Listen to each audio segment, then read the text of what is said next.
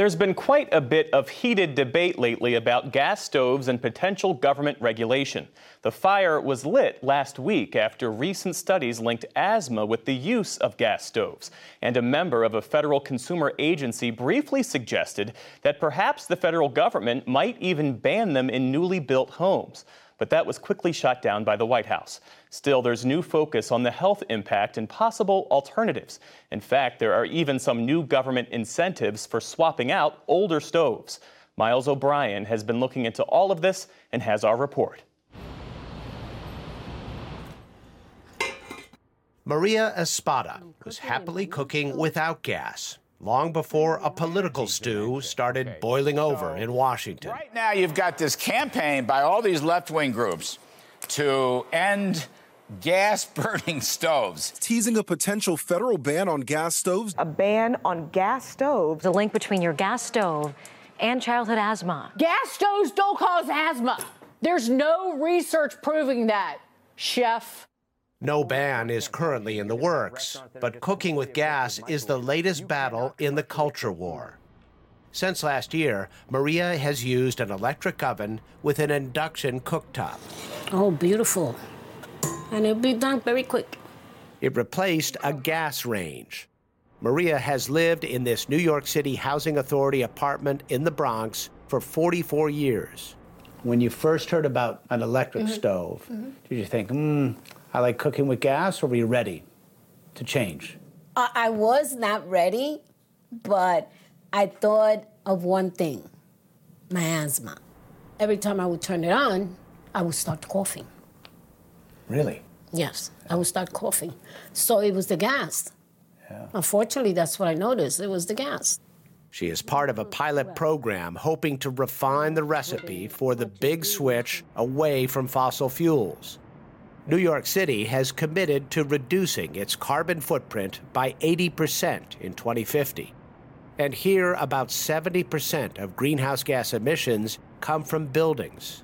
The electrification of existing buildings is going to be a really complex challenge. And what we don't want to see is communities of color, low-income communities, affordable housing residents being left behind in that transition. Annie Carfaro is a climate justice campaign coordinator for the nonprofit We Act. It is helping study the transition, installing an array of air quality sensors in kitchens with electric and gas appliances.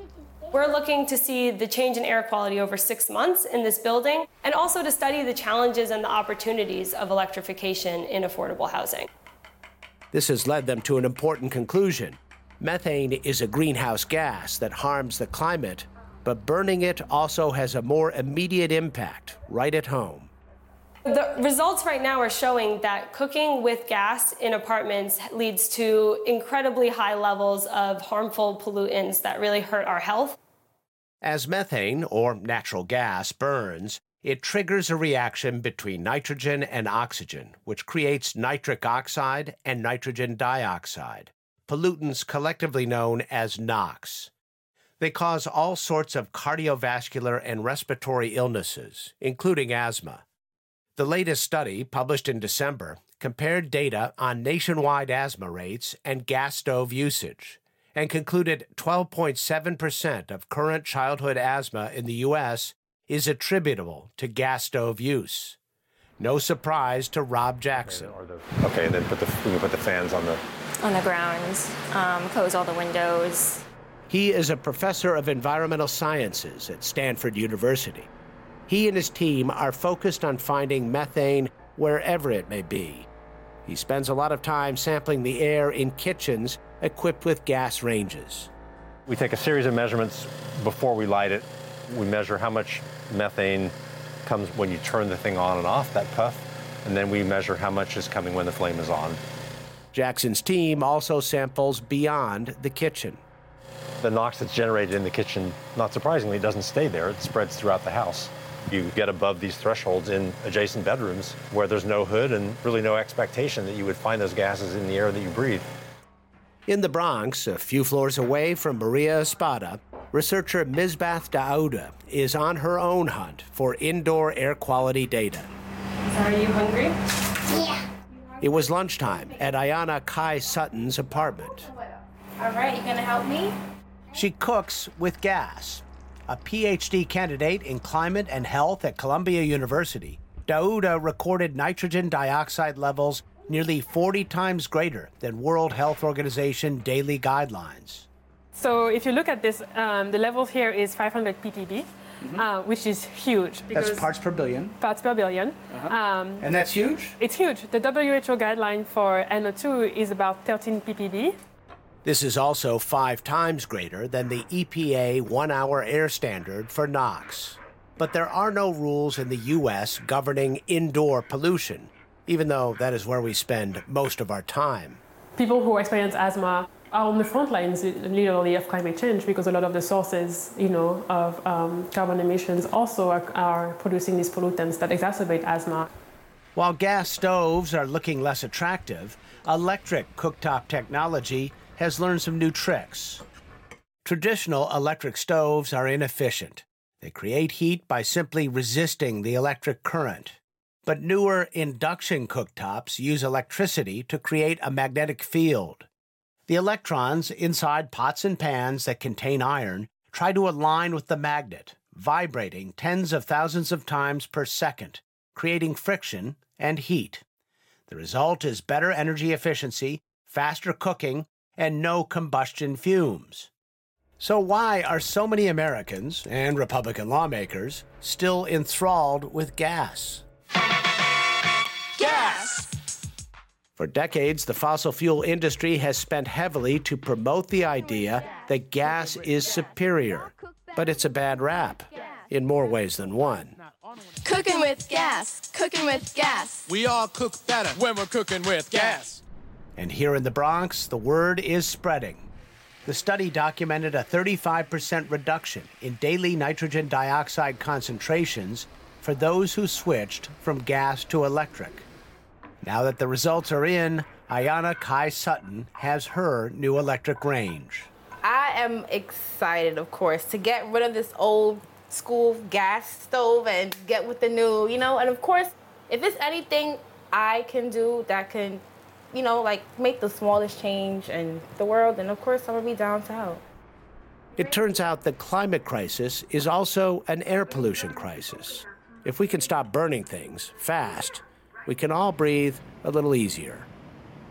And Miles joins us now from his kitchen to answer some more questions about induction stoves. Miles, it's great to see you. So let's talk dollars and cents. If someone wants to install an induction cooktop range in their home, how much will it cost? All right, but before I do that, Jeff, I just want to start the tea kettle water boiling just so you can see how quickly that happens on an induction stove. We'll see that in a second. Okay, basically a low-end induction range is about $1,200. A low-end gas range is about $1,000. You might have to upgrade your electricity to 220 or 240. That's going to cost you about $300. Now, if you're in a situation where you want to save some money or you're renting and you can't change out your appliance, you can use something like this. This is a cooking plate, not even a hot plate. It's an actual full-up burner that will do everything that this induction range will do for about $250. There's cheaper ones like this one here. That's about $150. You can actually do that immediately. So there are inexpensive ways to do this if you're concerned. There you go. Boiled water in... What was that, 30 seconds? About 30 seconds, not bad. Huh? Wow. So, Miles, why do professional chefs still use gas? I'm sure a lot of people assume that, if the pros use gas, that's what's best. Absolutely. It's, as much as anything, it's tradition, Jeff. And this is a transition we're going through. We're trying to electrify our society in order to address the climate change problem. And, of course, we have an indoor air pollution problem as well. But in professional kitchens, there is this assumption that the only way to do it is to light a flame, which is, after all, what cavemen did to cook.